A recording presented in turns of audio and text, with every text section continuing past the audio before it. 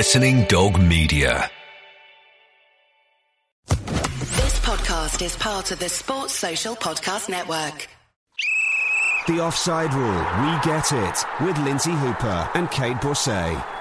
Hello and welcome to episode 26 of the Offside Rule podcast, and it's crunch time of the season. Lots of relegation issues, lots of promotion, resignations, firings. It's all been going on, and that means it's been a topsy-turvy week, and we will reveal now that there is a slight difference to this week's Offside Rule podcast, because this week it's myself, Lindsay Hooper, and Kate Borsay. We're on our own. Now, just to shed some light on this, we're actually recording at the moment as it's just been announced that Sir Alex Ferguson has retired from Manchester United. He'll be retiring at the end of the season after 26 years and 38 trophies, showing that longevity really does pay. But it does mean that our very own Hayley McQueen has been called in to Sky Sports News duty. And just as we were about to record this, it means that we've had to let her go to do her day job. Going to be a busy day for her, I think. It really is. And obviously she's interviewed Sir Alex several times, and most recently only a couple of months ago for a magazine article. So she knows the man incredibly well, and in her role at MUTV obviously spoke to him and enjoyed many conversations with the great man of football. Now, I'm quite thankful for this, because in a week where you could have talked to me about Wolves being relegated, this is being buried. So Alex Ferguson, thank you. I want to start, Kate, by just saying to you, easily the best manager of all time. Would we go with that? I think we would. I mean, obviously time will tell us to see whether anyone will overtake him. But if you're looking in the English leagues, of course, the best manager of all time. And I think throughout the world, he's recognised as that figure as well. As you say, he's had a huge amount of trophies, 38 trophies. This include 13 titles, 2 Champions League crowns, 5 FA Cups, 5 League Cups. He's going to have a hip operation in the summer, and that may have triggered some of his decision to retire. And obviously, we will find out more in the next few days. I have to say as well, in terms of the longevity issue at Manchester United, the 26 years, I'm trying to think if there are any other managers where someone who was, say, born in the early 90s, has grown up and that's the only manager they've known. There's not really any other club where you go, that is our guy. We've not had anybody else. So that speaks volumes in itself. He's going to be hugely missed. I expect he'll still have a big part to play at Manchester United. Sir Alex Ferguson is taking up roles of director and ambassador for the club, so he'll be knocking around, and he'll want someone. I mean, I would imagine that Manchester United would consult Sir Alex in terms of his successor. So I would expect it to be someone who is happy to work, well, a little bit under the shadow of Sir Alex Ferguson, knows his own mind enough, but someone who Sir Alex Ferguson feels he can still mould and have perhaps a bit of influence over in terms of where the team goes. Because don't forget, this is Sir Alex Ferguson's baby. You don't bring up a child, do you, for 26 years, hand him to another father and go, here you go, he's all yours, do anything you like with him. It's a very delicate issue, though, because he can't get too involved. We've seen what's happened at Chelsea when directors have been too heavily involved with the managerial decisions. And we've seen it in many other clubs. And I don't think he'd allow himself to become that. But I think you're right. I think if he picks the right person and is involved in that recruitment process, then there will be a relationship that perhaps already exists that he can nurture further, and someone who would perhaps seek advice from him. And for me, that man is David Moyes. I think there's the Scottish connection, but there is also the respect factor. I think we've always known that Sir Alex Ferguson has really respected what Moyes has done at Everton on a limited budget. OK, the big thing that has been said about him with the Manchester United job is he's not had experience in Europe and he's not won anything in Europe. OK, but Sir Alex Ferguson, as you're rightly pointing out, would be the right ear to lean on there, I think, and I think would be an open door for Moyes whenever he needed it. But I think that would be the policy that Ferguson would have. It's an open door, but I'm not going to infringe or impart. Yeah, definitely. Moyes has had a tiny wee bit of European experience in the Europa League, but we won't really etch that. I mean Champions League. I shouldn't actually do that, just cross off a whole competition. But yeah, Europa League. But I just mean top flight Champions League, which is obviously what Manchester United want to be competing in year after year. The only word of warning that I would say is that it's almost an impossible job to succeed someone like Sir Alex Ferguson. It is a tough job. Whoever comes in is going to have to deal with Sir Alex Ferguson and the massive elephant in the room, which is 38 trophies. I mean, how on earth do you supersede that? I actually agree with you that the job itself is perhaps too big for a lot of people to take on straight off the back of Sir Alex Ferguson. We'll see what happens, and obviously things will unfold after this podcast goes out, so hopefully we'll have a bit more knowledge by the time we record next week. The female take on football. I want to go on to other topics that we were going to discuss, because this was going to be the agenda, which was the final day of the Championship. And it was quite a spectacle in the end. Hull City going up with Cardiff. Really good to see Steve Bruce as well back in the Premier League. And I have to say, as we're going to come on to Wolves in a bit, he was the manager that was shortlisted at Wolves, along with many others, when Solbakken was taken on eventually, and Terry Connor. It was actually Terry Connor that was given the job in the interim. Steve Bruce's name bandied around. It got very close. Didn't happen. Whoa, are we kicking ourselves? Watford, Brighton, Crystal Palace, and how about Leicester sneaking the final playoff spot? I always said an East Midlands side, I must admit, after Billy Davies went on that fantastic run with Forest, I didn't think it would be Leicester in the end, but you've got to say credit to them. They snatched that last place, and Bolton fans and Forest fans really weeping for another season. And a quick mention as well from the Premier League, because, of course, the relegation battle there is really hotting up. A telling result for Wigan, who just lost marginally to Swansea 3-2. They did get one of their game in hands as a win, which was putting them in a good position, but now they've got it all to do.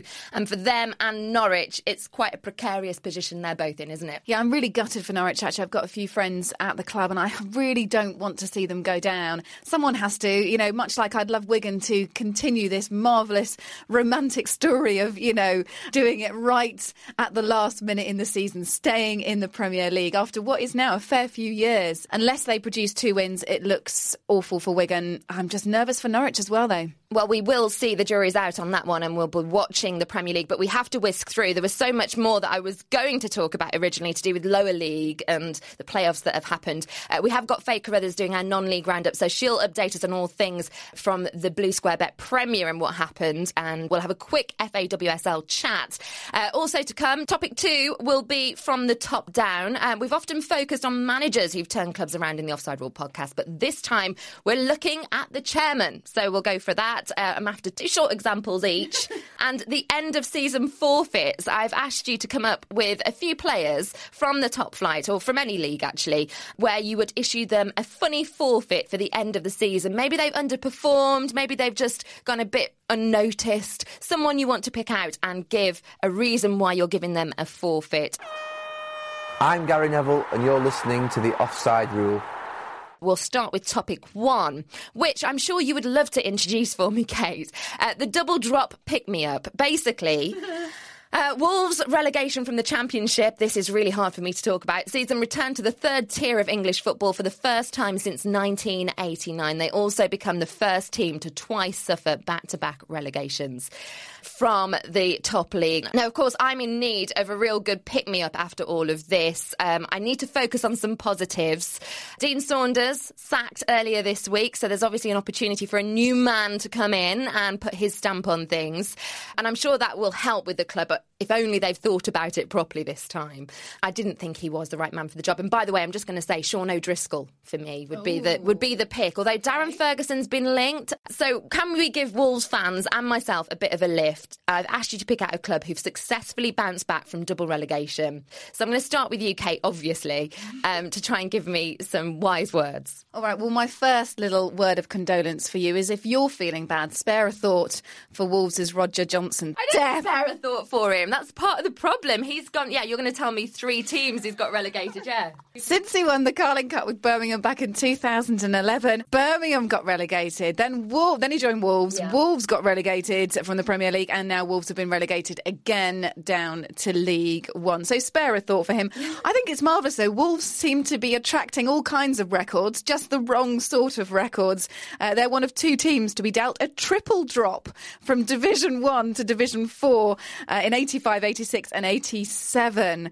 So Wolves fans, don't think it's about a turnaround now, because it might not be. You have done it before. You're meant to be lifting me up. What's going on? I just couldn't help but rub it in, folks. Let's mention a few teams. Now, the one that I've gone with is just a bit of a story to help lighten Lindsay Hooper's heart, but I did want to mention Crystal Palace. I mean, this is back in the 70s, so I guess maybe not so relevant now. They went from the first to the second to the third division from 72-73 to 74-75. And of course, look where they are now. They're in the playoffs with a hopeful chance of getting into the Premier League. Cardiff City also, they suffered a double relegation, and look where they are now. Swansea City back in the 80s too. But scrap all that. I want to give you an inspirational story from Italy. Seeing as we've gone a bit Serie A mad today, let's talk Napoli. Now, the club most famous, perhaps, for the time that Diego Maradona was there in the 80s and the early 90s. They won loads of honours there, the Scudetto twice, the Coppa Italia. They had success in Europe as well in that period. But by August 2004, Napoli was declared bankrupt with debts of around €70 million. What did they do to try and secure the status of that football club and keep football in the city of Naples? They brought in film producer Aurelio De Laurentiis. He came to rescue them. So in steps this film producer, most famous for his 2004 film Sky Captain and the World of Tomorrow. No, I didn't know that either. And they had to start life in Serie C. So they had to start in the third tier of football. Within 2 seasons, they were back in Serie B. After just 1 season back in Serie B, they were promoted on the final day. Things looking up. They spent their first season back in the Serie A in 2007-2008. Let's fast forward to 2010-11. They finished the season in third. They qualified for the group stage of the Champions League. In 2011-12, they won the Coppa Italia for the 4th time in the club's history, 25 years after their last win. So things very much looking up under the direction of the fabulous film producer Aurelio De Laurentiis. They then had quite a remarkable season in the Champions League last season. So it can be done. You can go from Serie C. Forecasting Champions League football for Wolves in the future? I wouldn't forecast anything but the best for you and Wolves, Lindsay Hooper. They had a great season, of course, in the Champions League last season.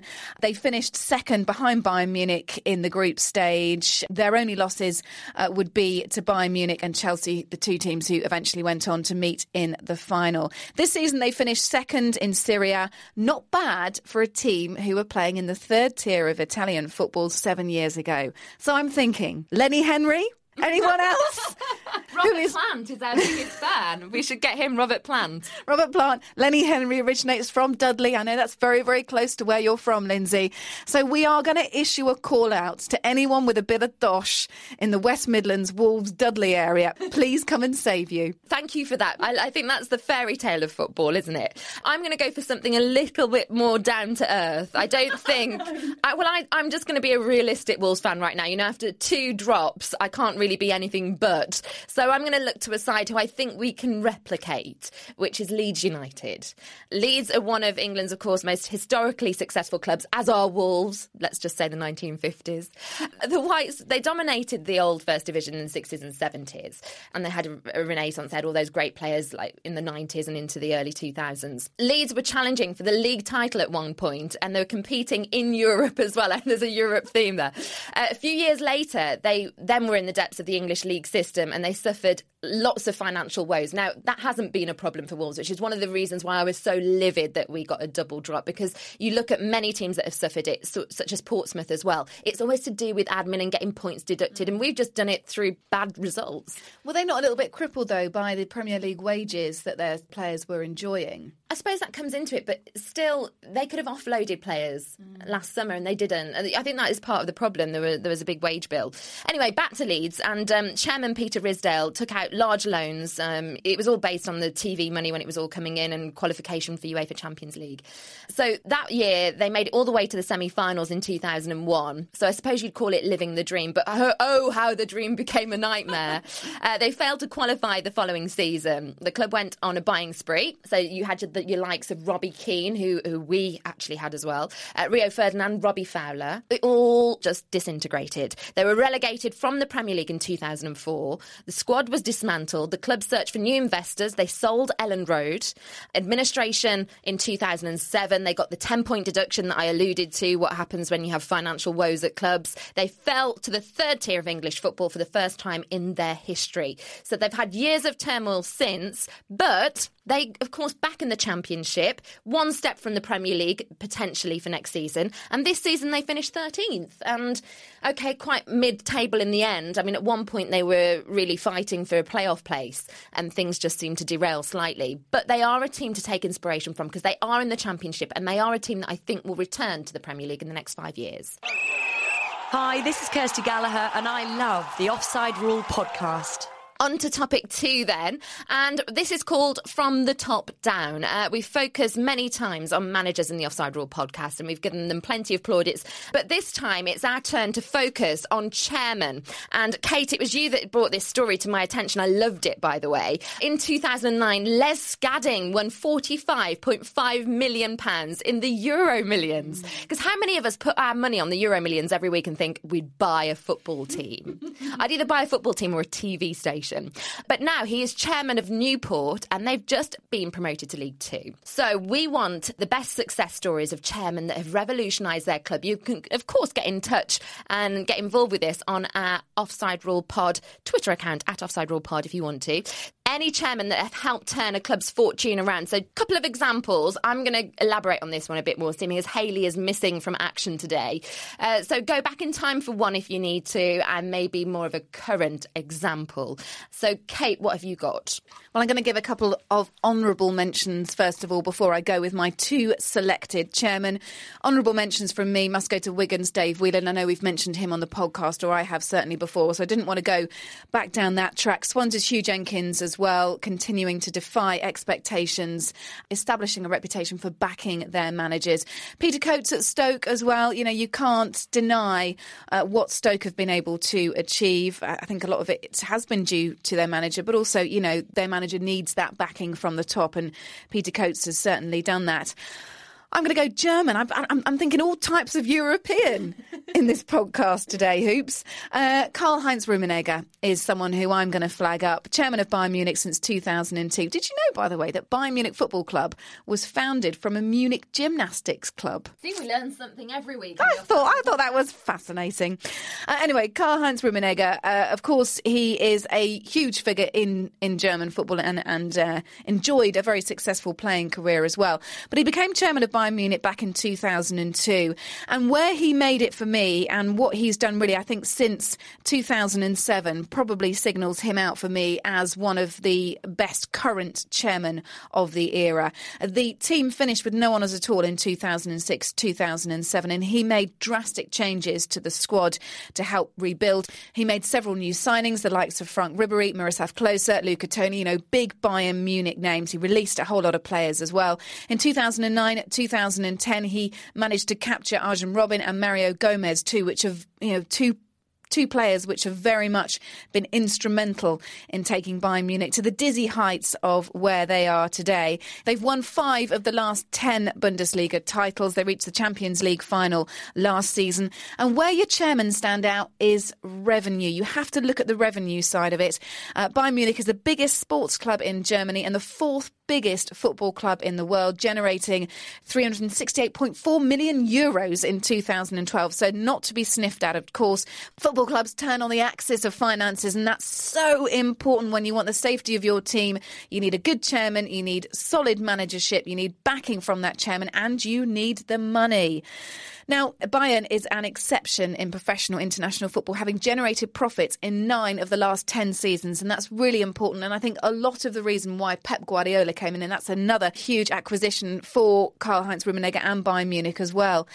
So German clubs, just wanted to explain a little bit about how they're owned, because this is fascinating as well. They have to be at least 51% German owned, OK? So they can't have a majority shareholder or a majority owner who isn't German. I've just got to say, you're going to go on and everything I'm just going to be in awe of, because I love the German model and I wish we had this in England. So Bayern Munich are actually nearly 82% owned by a spin-off organisation. This is how it works. You have a spin-off organisation who effectively runs the club. Karl-Heinz Rummenigge is chairman of that. They sold just over 9% to Adidas to fund going into the Allianz Arena, and what a fantastic arena that is. Again, another plus point for Bayern. But in came Audi and invested another 90 million euros, and that pretty much paid back what the club had borrowed to build the Allianz Arena. So that Allianz Arena was paid back before it was meant to be paid back. I just love a bit of German efficiency. Bayern are a membership-based club, more than 185,000 members. And what's interesting about the club as well, and this happens a lot in Germany and in Europe, but not here, the club has other departments for chess, handball. Of course, I know all about handball, having done my stint at London 2012, but also invests in basketball, gymnastics, bowling, table tennis, and also referee development as well. What a fantastic club, what a fantastic model, and a lot of that we have to credit to Karl-Heinz Rummenigge. I'm liking the lesson. I've learned a lot there. I've got a few different examples. Let me start with keeping to topic, because I've gone off topic slightly. So we're going from the top down. I thought a club that we've mentioned already, Hull City, who've been promoted. I thought let's give a mention to the chairman that's turned that club around, because he's an Egyptian, Assam Alam. He took over in 2010 and the club were literally 4 days away from being wound up. They returned to the top flight of Premier League football after 3 years of absence now. They went basically from the verge of bankruptcy to the Premier League. I mean, that's a story in itself. But he signed away £27 million to keep the club in the Championship. He actually had the foresight to see, actually, he could have taken the points deduction. He could have gone down a league to try and come up again. But I think that was an astute move to stay in the Championship. And obviously it's paid off now. Another one, which I will hand over to Faker Others in a few moments' time for the non-league roundup. And it's to do with Mansfield. But this is a little story about Mansfield's chairman. He actually gave his Aston Martin car to the team's manager as a reward for a victory. It was an 8-1 victory. But John Radford, he handed over the keys to manager Paul Cox following the win to Barrow. Now, I just thought that this was a great story because, you know, someone might joke, oh, yeah, if you get a great win, I'll give you my car. But they never go through with it. But this man actually did. And when they actually beat Barrow, Cox couldn't quite believe it because he went out into the forecourt and the car worth up to £80,000 also had a personalised registration plate on it. So it was all thought through. He obviously really believed that they were going to win that day. But 8-1, he probably didn't foresee that score. I'm going to go off topic slightly because this is such a topsy-turvy podcast. No Hayley McQueen. We haven't got our usual Syria specialist. We're having to draft in Kate Partridge, who does Russian Premier League. I decided, what the hell? We might as well just go the whole hog. So instead of chairmen that have been great, I've gone for a couple of really funny examples. So Sam Hammam, who was at Wimbledon and Cardiff, he made his name at the Crazy Gang, right? This is back in the mid-90s era when Wimbledon were, of course, going pretty well. And he quickly gained a reputation for being very unorthodox in his approach to football chairmanship. He promised Dean Holdsworth a camel if he broke the 20-goal barrier. He locked Robbie Earle, who was then with Port Vale, in a dressing room, refused to let him out until he signed for Wimbledon. That's a way to get a player, isn't it? And he paraded elephants, yes, elephants, around the pitch at Selhurst Park before leaving to go and preside over what he called Cardiff City's orgy football. I love this story. So anyway, Sam Hammam, you get a mention. And then I thought there can't be anything wackier than that's happened with a chairman. Yes, there can. We go to Palermo, we go abroad, we go to Maurizio Zamparini, and he's a dangerous mix of very cranky, impatient behaviour mixed with some ferocity, widely regarded as the most tempestuous president in Italian football. So he was going through coaches quicker than Chelsea and Abramovich could possibly think of doing. And at the last count, there were 23 coaches since 2002. Over his decade in charge, Zamparini provided quite a lot of good quotes. Now, this is the sort of manager we want for post-match in the Premier League. Get him into the Premier League. Calling for all referees to be imprisoned was one.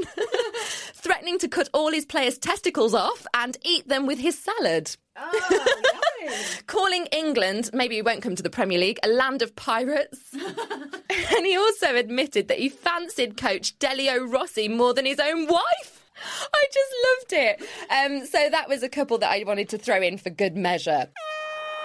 The non-league roundup. Faker Others has a roundup. We've had playoffs, we've had promotions. What on earth has been going on, Faye? There's been loads going on, Lindsay. The Welsh success has again tipped into the Blue Square Bet Premier with an all-Welsh final at Wembley. Newport against Wrexham, both sides arguably as deserving as the other for that last place in League Two. Wrexham, of course, always up there in the mix. Disappointment for them in the playoffs in previous seasons. And Newport have that great tale of despair to success. Don't forget the club had to reform in 1989 after 60 years in the Football League. They then had to start life in the 9th tier of English football. And they actually only got back into the conference 3 years ago. And it was Newport who was celebrating after the 90 minutes at Wembley. It took, though, 86 of those minutes for any team to make a breakthrough. And it was Christian Jolly who finally opened the scoring. Aaron O'Connor put the nail in the coffin for Wrexham, making it 2-0 in injury time. And Justin Edinburgh's going to hope to put pen to paper with Aaron O'Connor, who's out of contract, and hopefully retain his services for their time in League Two. So Wrexham couldn't do what York did last season and do the Wembley double after winning the FA Trophy back in March. Some might say that the playoff system was fair. Newport finished in third, so 5 points ahead of Wrexham at the end of the regular season. And in fact, here's a stat for you. This was the 6th time in 11 seasons that the third and fifth place teams had met in the final. Each time, the team in third prevailed. So that's it from me this season on all things non-league, I'm sorry to say. It's been a disappointing season for Luton, but a fascinating one as a fan of non-league football. Looking forward to seeing what next season brings and hopefully bringing you tales of Hatter's success. Hi, I'm Paul Merson and you're listening to the Offside Rule podcast. Thank you very much, Faye. And we will have a roundup of all things Serie A coming up a bit later on with Kate Partridge this week. Next up, it's an FAWSL quick chat. And I know that Kate Borsay, being a Liverpool fan, do you also support Liverpool ladies? Of course I do. Naturally, the allegiances have to merge, don't they? I've been excited about Liverpool ladies right since pre-season. They've got a new manager, Chelsea's ex-manager Matt Beard, and I've been encouraged because of the amount of signings. It could have all gone terribly wrong. It could still go terribly wrong.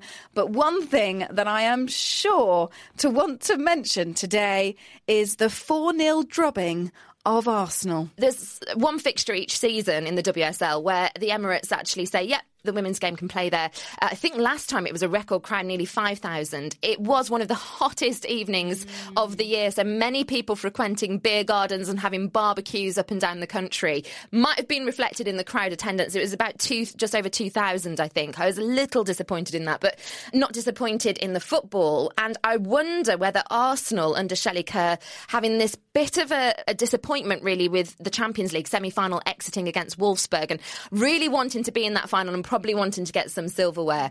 They've kind of taken their eye off the ball at the opening start of the WSL season. Lots of the other teams up and running. They played a couple of fixtures.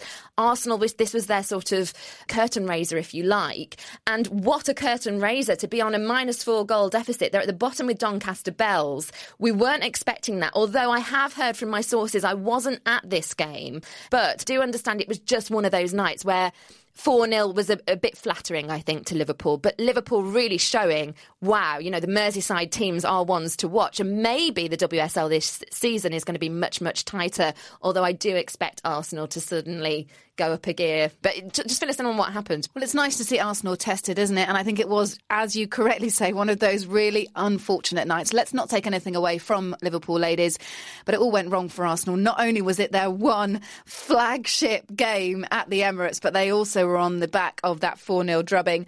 Arsenal certainly not without chances. Steph Houghton was in there, Kim Little too.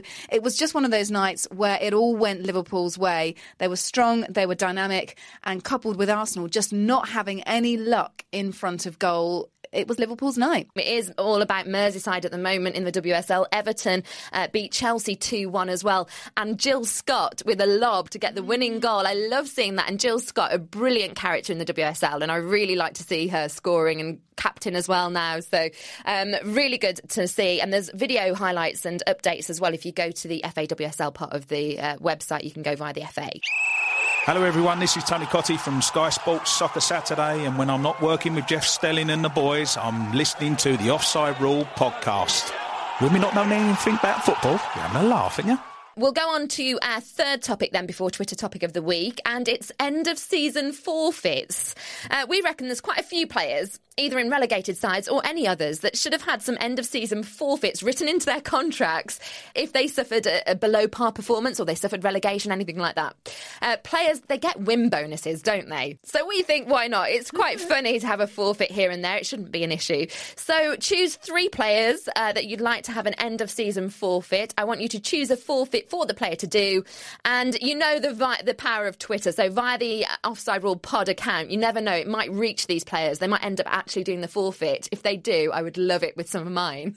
Let's see what you've got. I'm going to give you Fernando Torres. Now, I know that the mask of Zorros has very much rescued his form towards the end of this season, but I can't get over the fact that he is a dead ringer for Eddie Redmayne when he's in Les Miserables. Torres and Eddie Redmayne. We will try and put it up on our Facebook page. Have a look. So, for his poor form at the start of the season without the mask, I'm going to make Fernando Torres sing a song from Les Mis.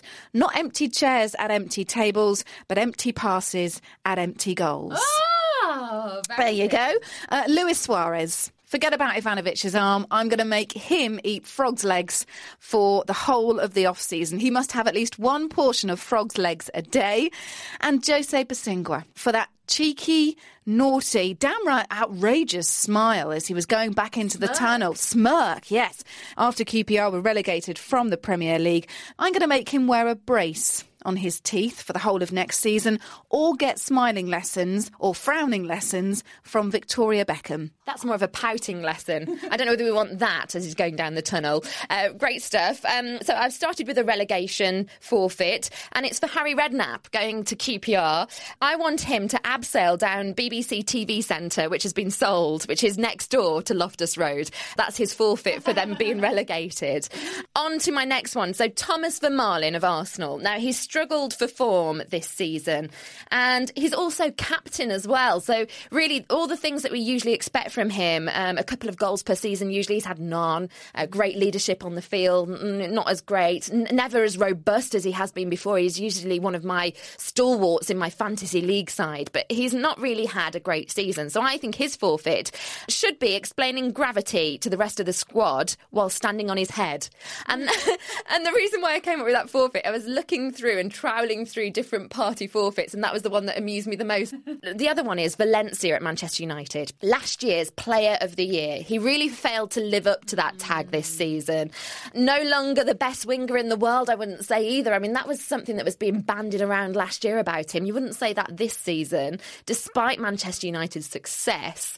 And I'm thinking, we're used to seeing him flying down the wing, so I want him to be a wing walker. I'm actually going to give him the forfeit of standing on a plane and wing walking in front of the entire Manchester United squad. In fact, whilst he's up there, they could get some of the, you know, when they leave a message, aeroplanes leave a message for Sir Alex whilst he's up there. Yeah, why not? Good luck, Sir Al. Yeah, obviously, because they pay per letter. We don't want to go overboard. No. Twitter topic of the week. We do have Twitter topic of the week to fill you in on next before we conclude for another podcast.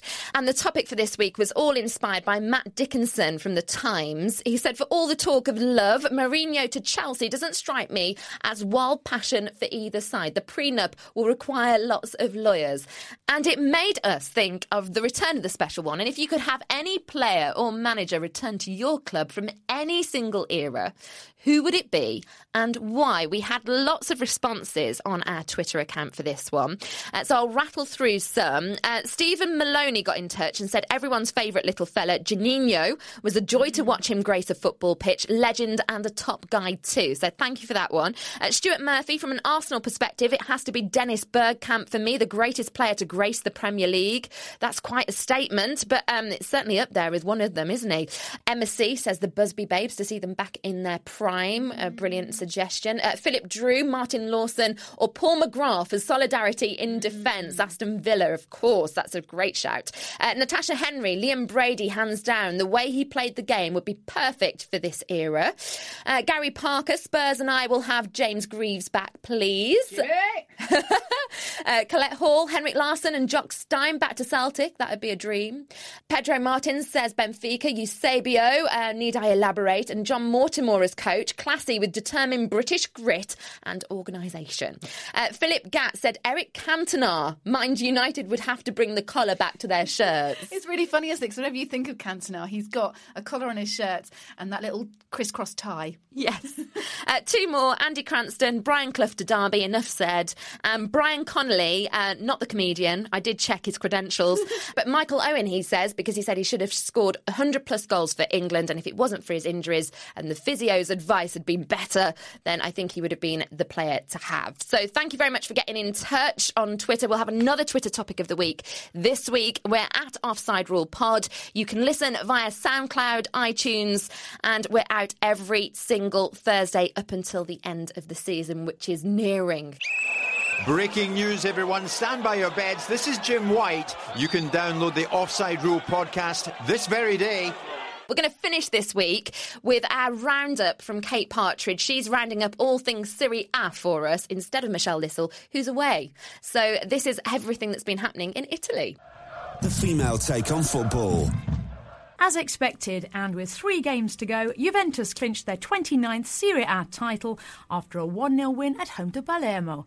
Juve's colourfully tattooed star Arturo Vidal struck from the penalty spot on the hour, and despite Paul Pogba seeing red late on for spitting, Antonio Conte's men hung on to be crowned champions for a second straight year. Napoli all but confirmed a return to the Champions League after poacher Edinson Cavani netted a hat-trick in their 3-1 drubbing of Inter. But Milan further consolidated third with a late 1-0 win over Torino. Super Mario Balotelli bagging his 9th goal in 10 league matches. Oh, how Manchester City could have done with that. In contrast, stylish Fiorentina's Champions League hopes were dented with a fiery 1-0 stoppage time loss to Roma. But both sides lead the battle for the 2 Europa League places, with Udinese, inspired by goal machine Antonio Di Natale, Lazio and Inter all in hot contention. And with the Europa League spot also at stake for the winners of this month's Coppa d'Italia final between arch-rivals Lazio and Roma, there's still much to play for. Though, after veteran Miroslav Klose scored 5 in Lazio's 6-0 demolition of Bologna at the Stadio Olimpico, I'd probably tip them. This season, would you back against a German? At the bottom, Pescara have gone straight back down and Siena are ruining their 6-point deduction, though everyone from 14th place downwards are looking over their shoulders. But at the Juventus Stadium, many banners featured the number 31.